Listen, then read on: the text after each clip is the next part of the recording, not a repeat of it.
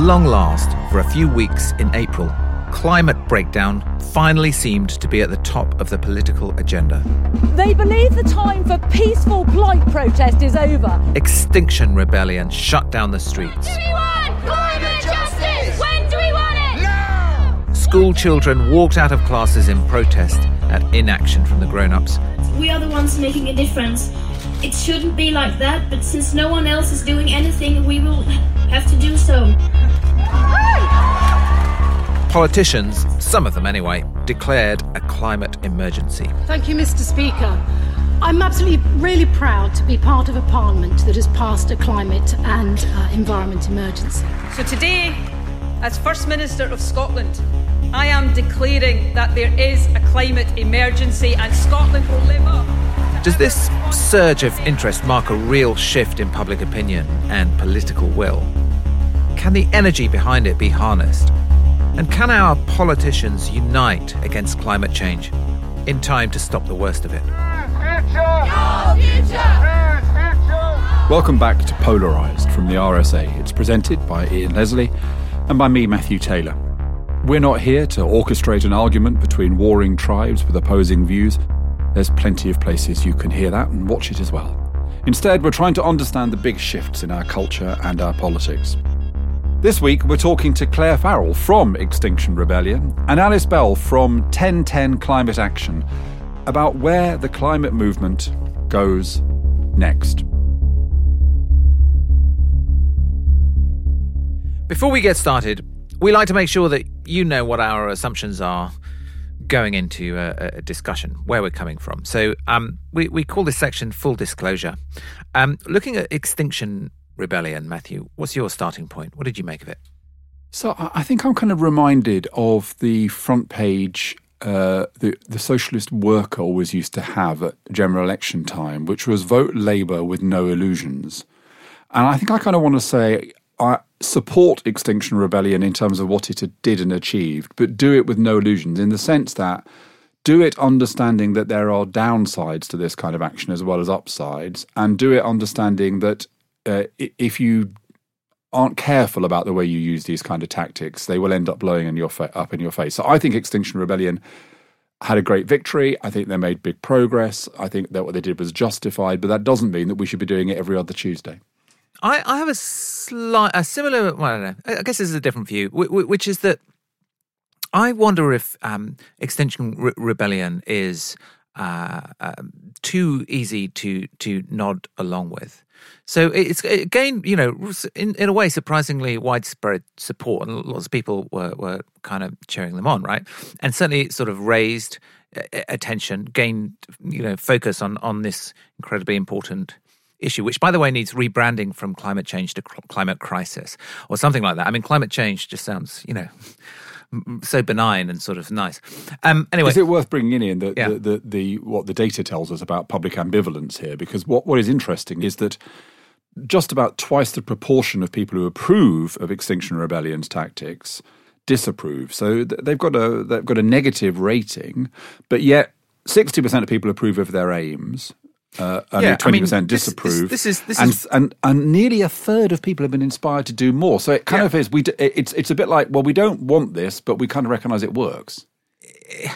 Yeah, exactly. This is sort of why I'm ambivalent about it as well, which is that if you're already inclined to think that climate change is a big problem, this is a very easy thing to nod along with, right? If you think these people are just kind of annoying, then you can just kind of feel annoyed about them and it'll go away. What this doesn't do is confront us with the actual choices we will have to make. I kind of feel maybe it's a little bit too late in the day for this kind of attention-getting model, this model where we say we need to draw attention to this thing. I think we need to go a lot further than that now. I think we've got as much attention for climate change as, you know, we're likely to get. Attention is not actually the problem. The problem is we're not actually facing the hard choices that we have to make as a society. So I think any campaign needs to put those front and centre, and we need to have those discussions rather than just having a generalised kind of like, hey, climate change is important. Yeah, so I'm slightly more supportive than you, but I think that one of the characteristics of protest movements is they tend to move towards the easiest issues, the ones that are hardest to get your head round, and therefore, by implication, avoid the tougher ones. So they can kind of say, look, we're not doing enough. Well, that's demonstrably true. More should be done. That's demonstrably true. These are, in a way, the kind of simple questions. The hard question, as you imply, is, well, what exactly do we do? And, I noticed that today, the International Energy Authority says that for the first year, the investment in renewables has actually declined. Investment in fossil fuels has actually increased.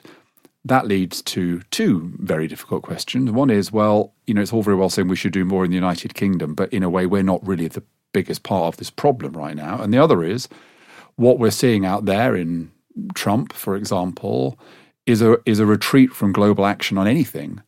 And so therefore, the kind of question is, well, we can sit here in Britain doing loads and loads of stuff, but if the world is unwilling to cooperate and lots of parts of the world that are doing more damage than we aren't willing to do anything, what effect is it going to have? Now, that's a harder question, and you can't glue yourself to a bridge to resolve the question of how it is we get countries to collaborate globally. No, but you can say Britain must and should show leadership and be an example and be a centre of innovation and creativity in the way we deal with these problems. But I'd like to see us getting down to what we're actually going to do about it. Great. Well, we're going to be talking about these issues a lot more in a moment with two people who have thought about them much more deeply than we have.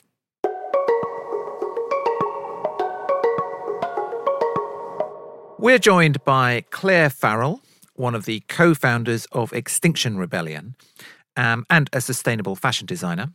Welcome, Claire. Thank you.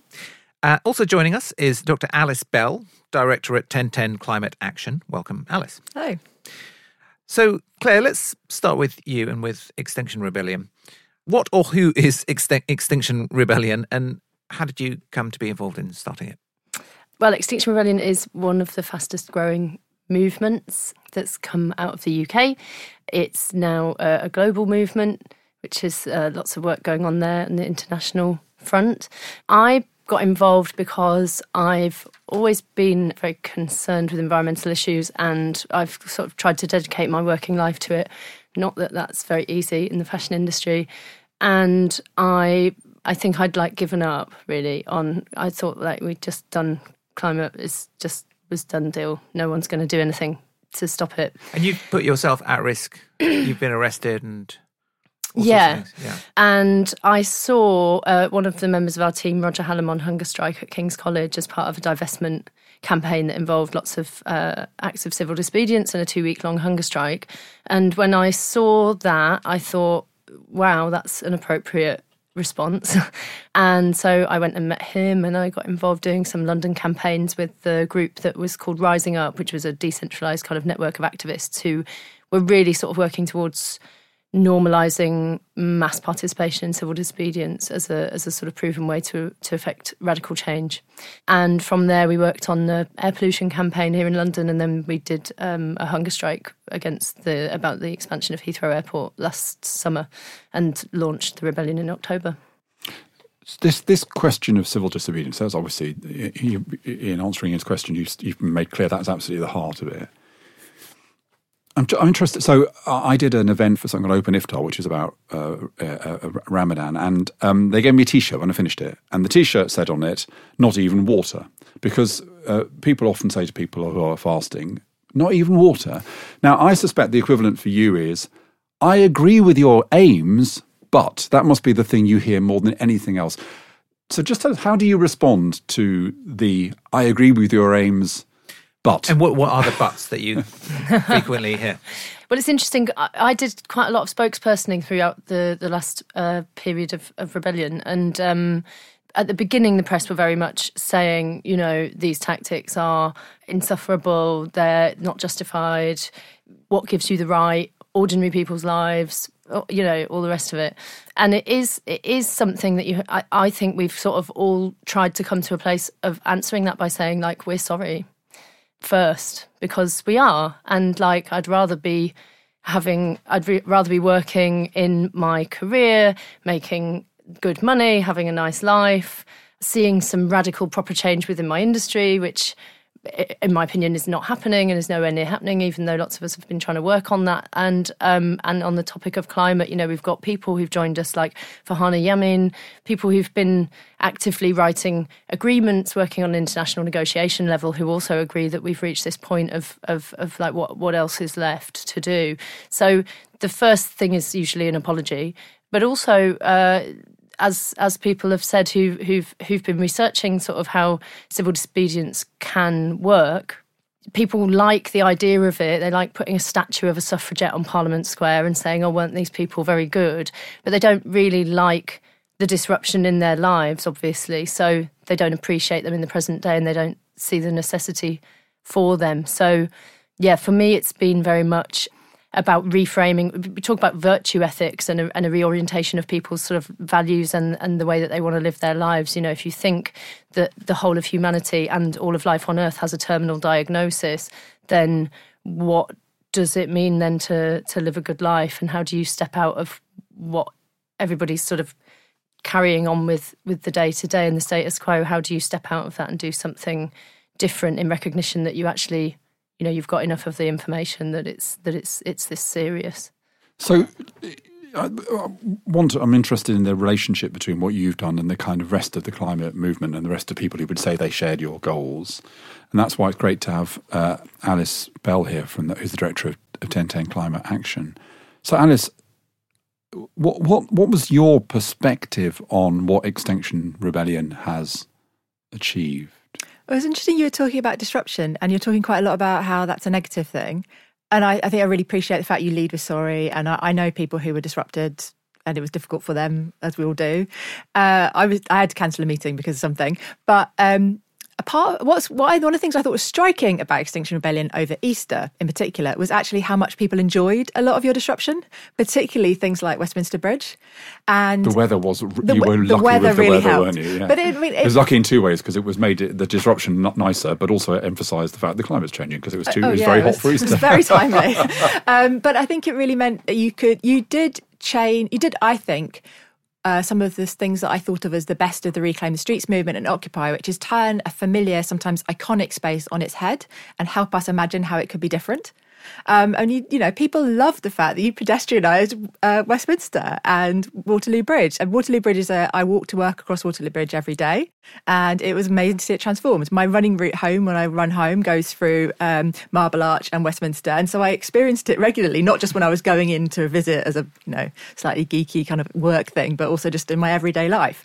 And it was amazing to see those spaces transformed and allow us to see things differently. And I think that's one of the reasons why so many people have been so have received Extinction Rebellion so warmly, was actually your form of disruption. Although it was, lots of people were inconvenienced, it also offered them something more. Another thing that I think something that's really interesting about Extinction Rebellion and important was at the beginning, I think Ian earlier, you said we need to reframe climate change to climate crisis. And Extinction Rebellion played a key role among several other people about changing the tone in how we talk about climate change after the IPCC report in September. I don't know whether it's appropriate to call it climate crisis, climate change, global warming. I'm a bit ambivalent about what words we use, but I think certainly a shift in tone has happened. And one of the reasons why I think Extinction Rebellion has been so fast moving and so many people have joined up and so many people have broadly support it is that feeling already exists. And I think what you're doing is riding that wave, but also adding to it. And I think your challenge, we've seen the challenge to the larger green NGOs who've kind of been doing climate, but on the side, quite often hiding behind an electric car or a polar bear in the way that big NGOs quite often do. Or they're like, let's plant trees. We're not going to talk about climate change. Save the polar bear. Climate change. And you're like, no, we want to talk about climate change and put it front and foremost. And it was one of the first things you did was Occupy Greenpeace. And honestly, I laughed when that happened, and I still kind of laugh, and I think it is kind of ridiculous. And what did they do when you occupied them? Did they did they have security guards, or did they just say, oh, fair enough? They were quite welcoming, really. I mean, I think we, they're nice people, aren't they? And they're the people that we thought we were quite sort of well aligned with, and they seem to, they're the most radical or whatever. The language of climate emergency, actually, Greenpeace have used for an extremely long time. But it's just obvious if you look at the data and where we're going, that like the work that everybody has been doing in this sector hasn't given us the goods. And so when we went to see them, we took we wrote them a love letter, and we took them lots of flowers, and we took them vegan cakes, and we a group of activists gave them a lecture with a megaphone from the reception desk, gave them like a sort of talk on the extinction crisis, and then we went in and had a really long meeting with several kind of senior members of staff, which was a really beautiful, heartfelt meeting where we all sort of nearly broke down in tears and stuff, because we all know that it's that bad. So yeah, and it was interesting because when you go and do that, and lots of people go, oh, you can't do that because they're good guys, and what are you doing that for? And actually, when you go to them and they go, cool, fair enough, let's talk. Like they were super nice. So. In the last few weeks, we've seen lots of larger NGOs really green NGOs making climate a big part of what they do very explicitly. And I think that's not just Extinction Rebellion. I think it's important that we put these other things in context. There's the poll from the government. The government regularly polls the UK public on how concerned they are about climate change, and it just happened that last week we got some new data. The fieldwork for that was middle of March, so before any of the April work or the David Attenborough documentary, and even in that, in mid-March, it is recordly high levels of concern about climate change. 80% of the UK population. It's always pretty high. The UK population are up for talking about climate change and have been for a long time, but it's record high. And I think that all of those things, the youth strikes have been really, really key. Shifts in the BBC, we know they've had internal conversations. It wasn't, this David Attenborough thing did not come out of a vacuum. Along with Extinction Rebellion, have contributed to a range of different people making moves, and the political parties too. Climate emergency calling. But this is an account, and I think it's lovely the way you've captured the kind of festival celebration, the humour. I mean, I think humour was a really good part of this. The fact that it was talking about a terrible crisis, but did it with humour and panache was a really big part of it. But the assumption we're drawing here is that this is all activity which shifts the consensus. There might be another perspective, which would be, well, this is you talked about, Claire, about virtue ethics. Some people say, well, actually, it's virtue signalling.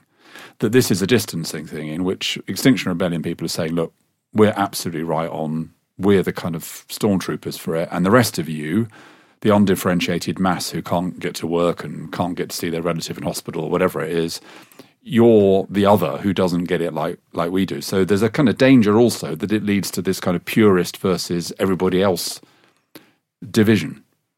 Well, I think what we've tried to do is to say to people, like, join us. And there's lots and lots of people when we've done roadblocks and even on small campaigns where we would like have a disco in the road for like 20 minutes with like a handful of people. Some people come from the street and say, stop doing that, you're very bad, or using worse words than that usually. And then this some is a podcast people you can say go, that. and then some people go, cool, this is good, thank you so much for doing something. And so my experience of on the ground is that there's quite an even balance actually of people who go, you're in my way, that's annoying, versus the people who go, thank God somebody's trying to do something about this because I'm terrified. And it might be the same person on different days, if you see what I mean. I mean, it sort of depends on what's in your mind that day and what you're doing, where you're going. But yeah, it's interesting. The first group, the group who don't like it, what's happened to their attitude to climate change as a consequence of having their day messed up? Or are you not interested in them? Because I can see the second group. You've taken the second group, and this is kind of Alice's point. What you've clearly been pretty good at is taking people who really care about this and making them care about it even more and be even more determined to do stuff. But the second group, the group that don't really care or are sceptical, do you think it has any effect on them, and is there a danger that it pushes them further away? I'm not sure whether they get pushed further away. Some people maybe do. But the first success of our movement, I think, has been this, which was fully intentional, shifting of the Overton window. It's the first thing is about sort of moving that discourse and what's the public conversation.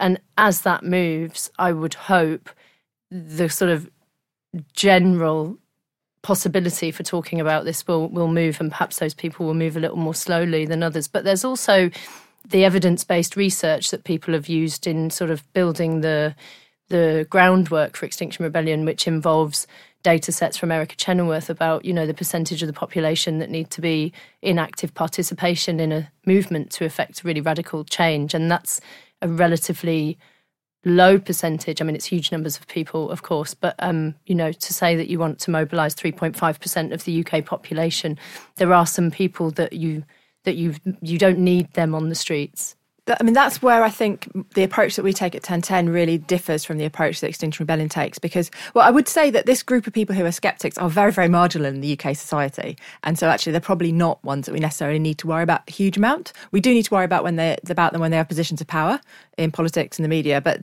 I mean, overall, they are actually very marginal in terms of numbers. Well, one of the things we need to worry about as we start to take action on climate change, if we take action on climate change as radically and as fast as you say we need to, which I agree we need to do it that fast and as radically as we do, people are going to start to see their lives disrupted by that. It's not going to be like a nice party on Westminster Bridge. It's going to be kind of mundane stuff like having to change your hob. And it's going to be things like our countryside shifting the way it looks like, to have wind turbines and forests rather than sheep farming, things like that, which, they're not necessarily for the bad, but they will be changes. And then if we do that badly, people are going to start to react badly. So we know this for onshore wind is a classic example. Onshore wind in the UK is largely very, very popular in the UK public. Despite what politicians say, it is very, very popular. But there are still quite important groups of people who are really against it. And that's often happened when people have gone into an area and done onshore wind really badly without working with the communities that are going to be affected by it. And we know from loads of research from all over the world that if you do onshore wind really well, where you engage the community, you say, where do you want this wind farm? Would you like to buy a share in it? Do you want to be involved in it? Same thing with solar panels.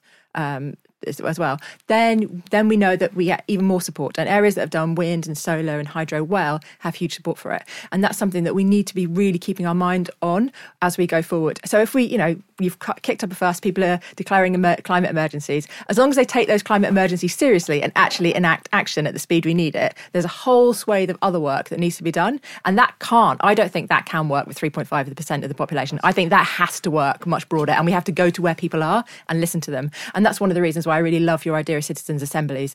Can we just go back to this civil disobedience point? Because I think there's a kind of implication in civil disobedience, which is if I care enough about something to glue myself to a bridge, that is a kind of legitimacy. There is something greater about my legitimacy because of my willingness to sacrifice and disrupt. And I think what you're saying, Alice, or what I would draw from that is if you were actually going to Northamptonshire and persuading them to have more wind onshore turbines, you probably wouldn't organise a demo in Northamptonshire, glue yourself to a bridge and say, if you don't do this, you don't care about the environment, you don't get it, you're on the other side. You would probably have a much more pragmatic. I'm kind of interested in, ultimately, do you believe legitimacy lies in the conventional way, which is democracy and seeking of consensus? Or do you think legitimacy lies with the fact that, no, some people, a smaller group of people are the only ones who get it, and they're utterly determined, and they, therefore, should be the ones that we listen to. You should be the ones we listen to. Well, I think the point that we've made through civil disobedience is that somebody needs to start very rapidly listening to someone, and nobody was listening enough to any of the voices that were already in the room, even though there's huge movement. There's obviously everybody doing the great work that they've been doing for years and years, and yet it's making no impact. So by doing the civil disobedience, you are able to create the conversation, you're able to move that Overton window and to make something possible. And we've been very honest that we don't want to talk about policy in depth right now because it's not our job to tell anyone how this happens. It's just that we're in grave danger and something has to happen. For me, something that's very interesting that people come up when they're talking to you, they always want to go, so what's the policy and what would you do? What if you were in charge? It's obviously not what we're saying. From my perspective, is like nobody from Extinction Rebellion is saying like we should be in charge. It's like we're just trying to create the conditions for social change. You say you're not in charge, and you're not, but you have been to see the people in charge. I wanted to ask you about your meeting with Michael Gove. Thank you very much for making the time to come and talk to us. I know that you're also talking today to John McDonnell and to Sadiq, so it's great that we've got engagement at different levels of government and across. Often ministers take these meetings as essentially a kind of form of cheap PR, where you say, well, we've had this meeting with this person that you've all been paying attention to, and that's the end of it. And I want to hear about the reality of it. What was your expectation of the meeting before you went in? And then how did that match with the reality of it? Did you have to give a guarantee before the meeting that nobody would glue themselves to the Secretary of State? Was that a condition? Yes. We did. Because that would be... I think I would. Someone who was willing to glue themselves to Michael Gove, that's commitment. Didn't someone glue themselves to Gordon Brown over Heathrow or something? Yeah, they did try to. Enough of gluing to politicians. That's the new programme. personally don't really want to glue myself to Michael Gove at all, by the way, but it's so it came quite quick, and I wasn't expecting us to get a meeting with the state from what we did at all. In fact, I was not expecting anybody to be able to hold the sites for as long as they did. So it was way more impactful and bigger and faster and more beautiful than I'd anticipated. And then to have these meetings with people from Sadiq Khan to Michael Gove, when you go into those meetings, I guess like you don't. If you're me, which is like I'm not a politician. I've never been involved in any of this sort of stuff. At that kind of level before. Some of the people who came in have lots of political experience, but there was myself and Sam Knights, who works on our political and media team, and there was a 14-year-old who took the day off school with permission to come as well, and we all sat down and sort of said our pieces, as a sort of opening to the meeting. Gove was very quick to say, okay, so you've kind of called us out on not being a world leader in reducing our carbon emissions because we don't include embodied emissions and aviation that's expanding and blah, blah, blah, blah. And so that was an immediate kind of admission of like massaging figures, basically, which he opened with, which I thought actually afterwards was very sensible for him. Obviously, he knows how to operate. He also said something which shocked me very much because it was unprompted. We've had an economic model for generations which has been extractive and exploitative. And in the same way as we've created debt-fueled economic growth, which creates a burden for the next generation, so our approach towards natural resources has had to change. And we're wrestling as a government with how to do that, how to move towards a more circular economy. And also how to... I thought that was quite a weird thing for him to say to us, because we didn't ask him to say that at all. But I mean, I don't know if you've, like, I was quoted a lot in the press because when I came out, they were like, how was it? How did it go? And I was like, it was less shit than I thought it would be, but only mildly, just a bit, it was just a bit less shit. But it was still shit. And like those places I find quite heartbreaking to be in, because the more that I've done this work and the closer I've got to political actors and people who've been in this space and who've been in those rooms and who've been in Number 10 and they've been in Westminster, having for decades, some of them, having their projects cut, having their plans for green initiatives, like having the funding slashed mostly by the Treasury, it just is a really sad place to be, really, if you're sort of taking the crisis seriously, and then you have to be confronted by the actual people who organise, in my opinion, against the greater good. I'm really interested that you say it was shit. As somebody who spent my entire life trying to lobby government, to get a Secretary of State to say those things is, what do you think, Alice? I mean, I guess what you're saying is he said all of that, and then you said, well, where's the beef, or where's the vegan beef, and and he couldn't actually concretely give you what you wanted. But even a minister, even the head of DEFRA or whatever, has sort of limited scope for what they can do. Certainly, in the moment, right? He used the words, "I'm not the king of DEFRA." So I can't. Got to find the king of DEFRA. So I can't. He's the king of DEFRA. I couldn't declare. Well, I think he probably what did he mean by that? He meant that he couldn't, in the meeting there and then say, "Okay, DEFRA will, as my department, declare an emergency right now," and I can't do that for you. I just want to drill down a little bit, because I don't understand whether, when you say I personally, or you mean I, as Minister of DEFRA, can understand the crisis. And whether what's the obstacle to DEFRA itself today, to tomorrow, whatever the time frame, that's fine.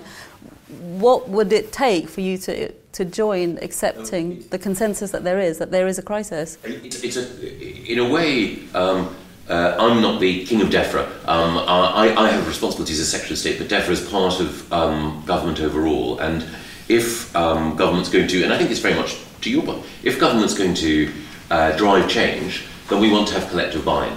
So dealing both with the challenge of climate change and with environmental degradation is not just a matter for DEFRA, it's also a matter for Treasury, BEIS, for all government departments, for the Department for Education, the Department of Health. I also wasn't expecting that, after that, then the motion would go through Parliament and it would get voted through as well on the emergency. So the thing that Gove's good on in terms of what he talked about is biodiversity loss, which is the thing which I think is really important for us to constantly return to, because the other job that we've hopefully done a decent piece of work on is pulling together climate and biodiversity loss as like two parts. I mean, of course, they're part of the same story, but if you look at them as two crises, like running alongside each other, it's... I agree. And I have to say, Extinction Rebellion, I mean, my background is in marketing. It's an amazing brand name, right? It is. It's absolutely, it's brilliant. And it's to me, it's a big part of the impact.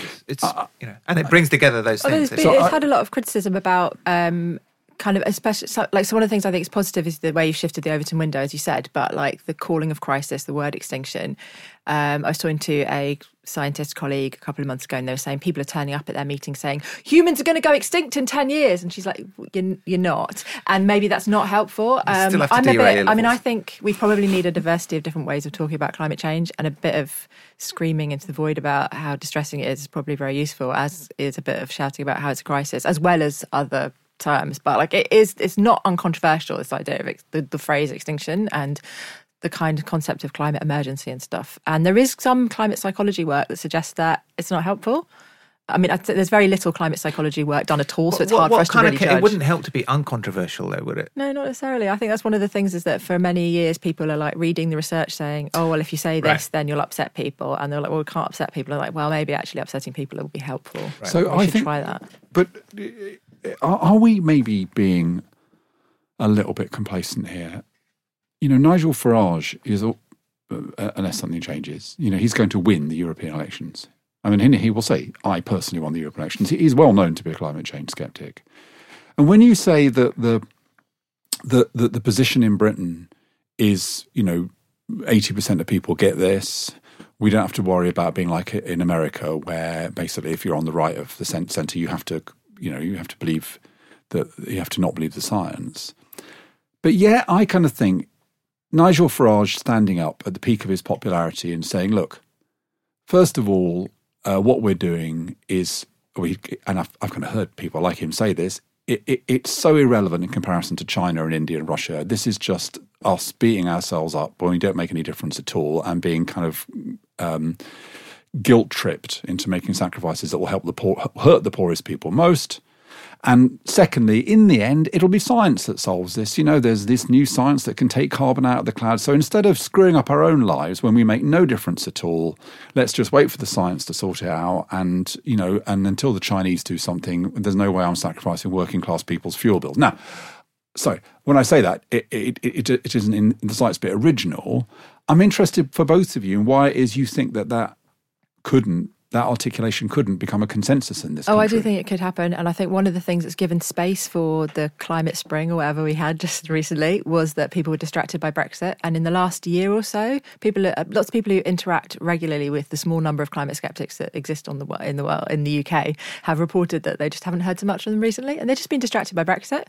And I think that's given space for climate activism to grow a bit in a time when it also was having other reasons. Claire Fox effect. If you're really focused on Brexit, you can't put as much energy into your climate change skepticism. Maybe. But I think it could come back. Then if they feel they've won on Brexit, then they'll come back. And it's one of the reasons why I think it's so important to be doing work that is on the ground all over the country with a diverse range of different people. So they do have a stake in the low carbon future. So they do, own a bit of a solar farm, and were involved in building their local wind farm, and they feel part of it. So when someone comes and starts to threaten it, they say, no, this is mine. This is something I'm part of, and I understand. Because if our relationship is just about something that we do just every now and again, where we go and superglue ourselves to something, or watch TV of somebody else supergluing ourselves to something, then it's not something that's going to be quite so much a part of our lives. But if we spend this time where we've got a bit of a moment, this is a climate moment, clearly, if we spend that time making opportunities for people to forge quite deep relationships with all sorts of different things to do with the ways that we need to transition to, or the ways that we need to take action on climate change,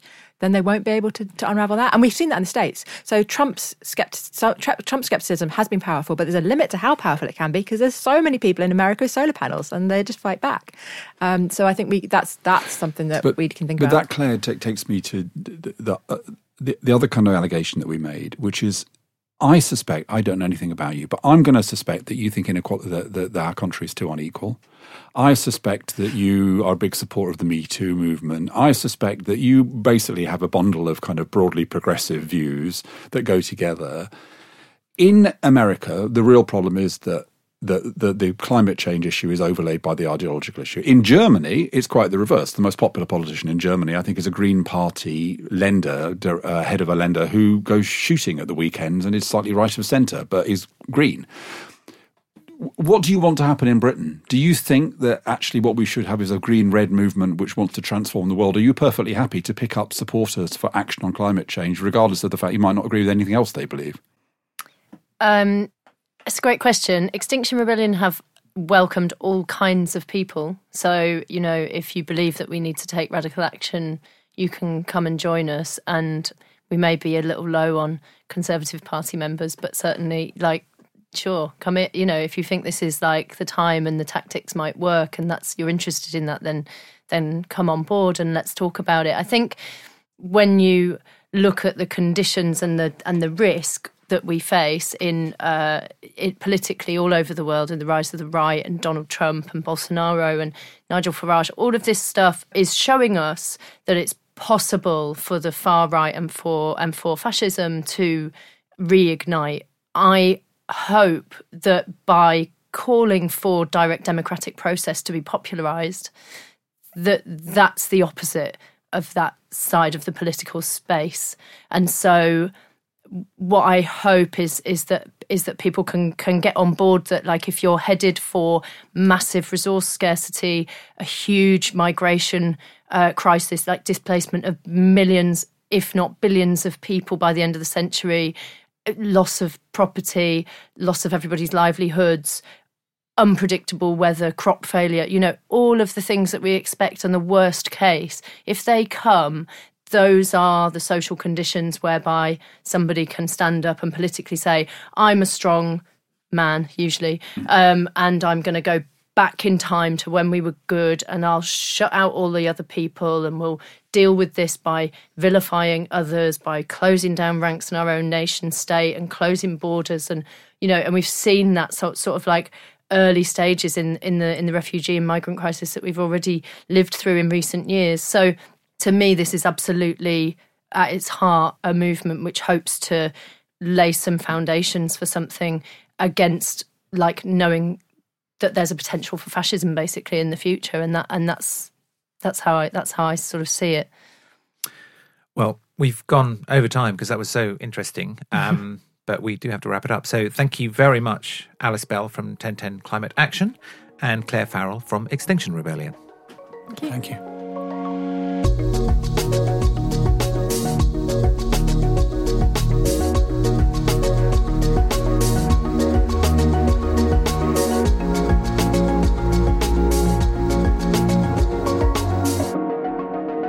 So, Ian, I thought that was absolutely fascinating. And the thing that I'm really interested in, I want to ask about what your view is on this, is, in a way, civil disobedience is a polarising thing.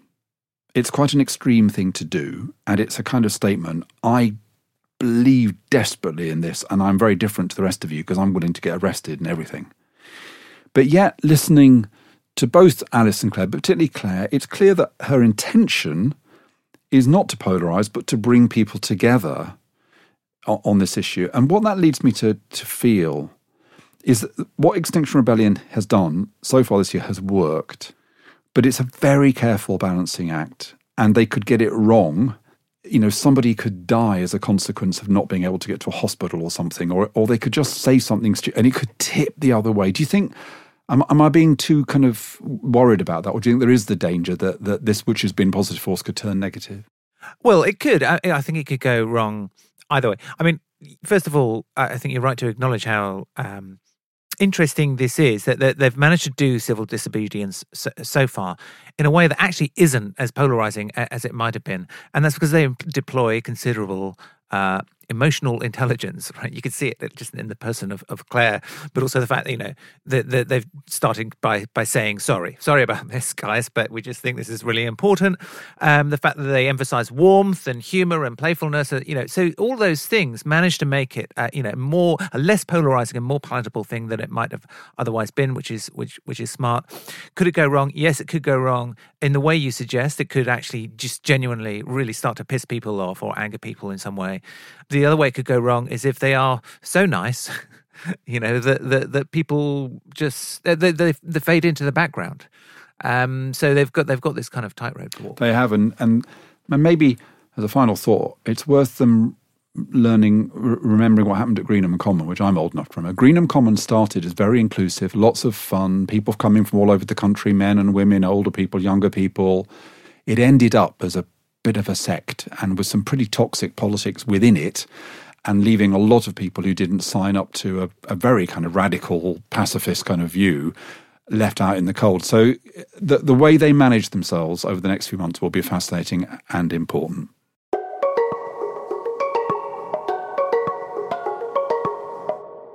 Before we go, we end each episode of Polarised with a provocation, something that shifted the way we look at the world just a little bit. And Ian, I've got a bee in my bonnet. Tell me, I'm always interested in your bees. Tell me about your bee message. So I'm interested in Danny Baker and Jeremy Kyle. And I'm interested in whether they are two sides of the same thing. This is Jeremy Kyle, the sort of reality show TV presenter, not Peter Kyle, the author of a Brexit amendment. No. Your Kyle's confused. So I think some people would say, isn't Danny Baker being sacked because he sent out a disastrous Twitter photograph of a royal baby as a chimpanzee? Exactly the same as Jeremy Kyle being shut down. It shows that as a country we are changing our attitudes. We are intolerant to kind of nastiness in various ways, and this is good. I'm afraid my view is different to that. I think that Jeremy Kyle being shut down is unambiguously a good thing. I think it's an example of where we kind of felt uneasy about something for a long time, which is exploitative TV, which basically pokes fun at poor people, which is part of a kind of more general account of suggesting that inequality is the fault of the poor. And I think that they just needed something to trigger that kind of tacit consensus that this was wrong, and that's what's happened. I think with Danny Baker, it's much more complex. Clearly, what he did was unbelievably stupid, and his immediate reaction to it wasn't entirely adequate. Nevertheless, I don't think anybody has made any serious suggestion that Danny Baker is a racist. I don't think anybody is seriously suggesting that he meant to be offensive in any way. He has utterly apologised. And I think the sense that even when we know someone's made a mistake, and even when they have apologised, and even when they're a kind of national treasure in the way that Danny Baker is, no, I'm sorry, you've still got to go. I think that speaks to intolerance. And I think that ordinary people, when they watch that, nearly all of whom would say that the tweet was a disastrous tweet, say we now live in a world where you can make a mistake and it's no good apologising, it's no good saying you didn't mean it, you will be cast into outer darkness. And I think that actually contributes to polarisation. So I want to say Jeremy Kyle being shut down is something which reduces social polarisation. Danny Baker being sacked is probably overall something that I think might actually increase social polarisation. I almost agree. I think Danny Baker, on the Danny Baker question, I'm not totally sure that he shouldn't have been sacked, which is a very equivocal position, but that's kind of how I roll. I think there probably ought to be a pretty strong prohibition against imagery like this, and actually to a certain extent his intention, which I don't believe he intended it, but I think his intention is sort of irrelevant there. A bit like in football when they say, oh no, he's not the kind of boy who goes in for that kind of thing. But he nearly took his ankle out. So, red card. Where I do agree with you on the Danny Baker case is it's extraordinary how people don't take into account the record of the person, right? This is a crucial part of context is, does this fit a pattern of behaviour in their past life, right? If it's the kind of, if you've seen hints of racism from this person before, and clearly this fits the pattern and it's just a particularly egregious example, then bang, they've got to go, right? I mean, that's how I would have treated the Jeremy Corbyn Facebook post, right? Maybe it's a small thing in itself, but because it fits a previous pattern of behaviour, then it's a big enough deal that he should have gone. In Danny Baker's case, there wasn't any evidence of that. And, so let me say why I disagree with the metaphor you used there. If I feel very pained about football today because my beloved West Bromwich Albion lost to Aston Villa last night, but speaking through my tears, if a footballer does a 2-footed lunge and breaks someone else's leg, there is a real injury there. The thing about the Danny Baker is this: if there is an injury depends on our interpretation.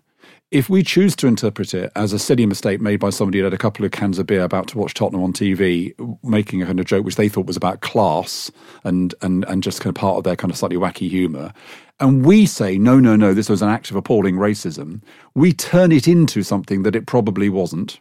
And not only is that catastrophic for this man and his career, but it makes us feel that we live in a society that's worse than it actually is, because we've turned.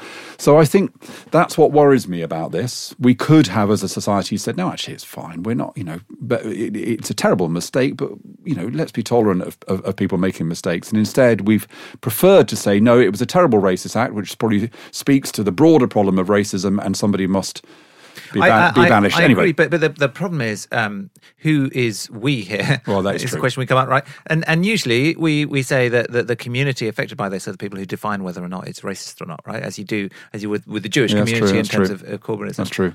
Yeah, that's true. And yeah, I think, okay. A good point to end with. Okay, well, that's it for this episode of Polarised. Ian's away next week. You may have noticed, if you listen to this programme, by the way, that Ian's always going off around the world, France, Spain, America, whereas, Mr. Dull, Matthew, just spends his time in London waiting for Ian to return from his travels. Anyway... Global Britain. I'm part of Global Britain. Yeah, I hope we're not flying, by the way. Anyway, we will be back again in 2 weeks' time. That'll be the week after the European elections, and they're not looking particularly good if you're worried about polarisation. We'll be joined by the journalist Marie Lecomte. We'll be talking about what the results mean for Europe, and especially for French politics. And I'll ask Marie what it's like to be in the eye of a Twitter storm as the instigator of what became known as Bin Raccoon Gate. No, me neither, but by the time we do it, I will. Polarised was presented by Ian Leslie and Matthew Taylor. The producer was James Shield, and we were brought to you by the RSA.